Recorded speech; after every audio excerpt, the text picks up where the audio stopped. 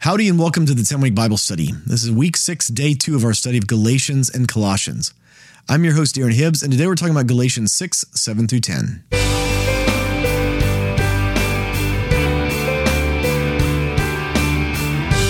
welcome back to the 10-Week Bible Study. Again, I'm your host, Aaron Hibbs. Would you join me as we pray before we start? Jesus, fill our hearts with the knowledge of you through your word today. We want to encounter you. In your name we pray. Amen. With that, let's jump into God's word. I'll be reading today from the NIV. This is Galatians 6, starting in verse 7. Do not be deceived. God cannot be mocked. A man reaps what he sows. Whoever sows to please their flesh, from the flesh they will reap destruction. Whoever sows to please the Spirit, from the Spirit will reap eternal life. This is, again, our last chapter here in Galatians. This is Paul's kind of final words to the church of Galatia. This is where in every one of his letters, it's a grab bag of just the final things that he's throwing at them, right? There's almost proverbial in nature at times, and he's just trying to pop in as much as he possibly can. And so a lot of times the last chapter of every one of Paul's epistles, the way that the people did the chapters, it's where the grab bag of little popcorn things that Paul's throwing out, that's where they are. And that's what this is, right? Paul's going from one thing to another, and we'll see that as we finish this chapter out. And so Paul's saying, don't be deceived. Listen, God cannot be mocked. And this is an interesting statement. There's going to be several very interesting statements in this chapter. The way Paul phrases things already have been, I think. God cannot be mocked. And this idea of you're going to reap what you sow, it's an interesting thing to say that God can't be mocked when it comes to this, right? But I think the idea is that if we think that we're going to please the flesh, if we're going to do all these things that please the flesh, and it's going back to the people, and Paul has dealt with this in other epistles, so this is something that's going around saying, hey, I'm free, right? You told me I'm free for freedom's sake, so I'm just going to live however I want to. I'm going to do all of these things because I like them and they feel good, and I'm just going to do all that kind of stuff.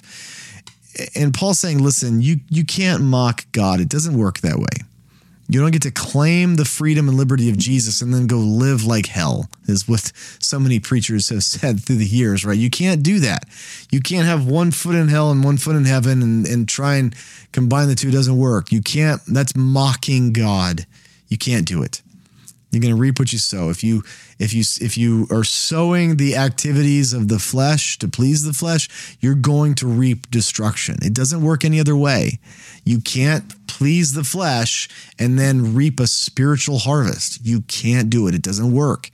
Don't convince yourself otherwise. That's the God mocking that's going on there. But if we sow a life of living in the Spirit, we're going to inherit eternal life. That's the thing that Paul's already said. Is like, you live according to the works of the flesh. You can't inherit eternal life. You do this kind of stuff. It doesn't comport. You can't have the two. You can't have a foot in both camps. Don't try. Verse 9.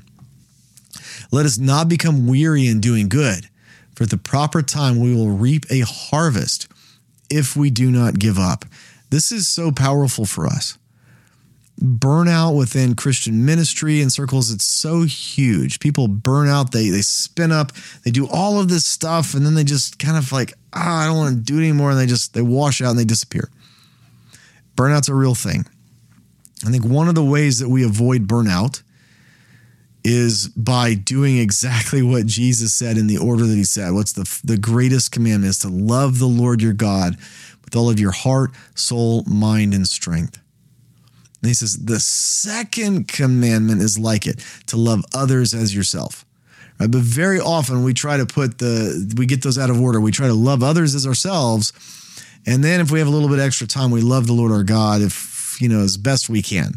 Right. And you get those things out of order, and it's going to burn you out. Because if you put people first, people are sinful. They're bad. They will like rip your heart out and grill it up on, and serve it to you on a platter. I mean, people, I'm not saying that like everyone in your life is not trustworthy or you should be cynical, but I mean, people are people. We just who we are, and we're sinful.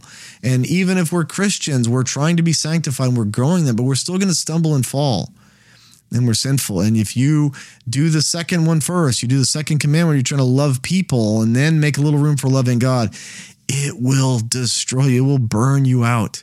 But if you love the Lord your God with all of your heart, soul, mind, and strength, you make that the first thing. Make the first commandment the first thing in your life. It's so much harder to become weary in doing good for other people. It's so much harder because then your motivations aren't to get the praise of people and to have people like you and pay you back. You're actually doing it because it's the thing that you see Jesus do. It's the way Jesus lived his life, right? He said, I don't do my own works. I do the works that I see my Father doing. And in getting these two commandments in the right place, we're not doing stuff to please ourselves or to make people feel better about themselves. We're doing the works that we see Jesus doing. The Holy Spirit leads us into those. It's much harder to burn out. So don't do weary. Hang in there. Keep going. And if you feel that burnout, evaluate whether or not have you put the cart before the horse. Have you got the second commandment in the first place? That's most often the way that we find ourselves in that burnout season. Verse 10. Therefore, as we have opportunity, let us do good to all people, especially those who belong to the family of believers. Obviously, if you're going to do good things for people, do good things for people. And I mean, like, have preference for the people that love God, but not only do good things for the people that love God, but definitely show preference. If you're going to do good things, do it for them first, and then let it spill out into people that don't know the Lord yet.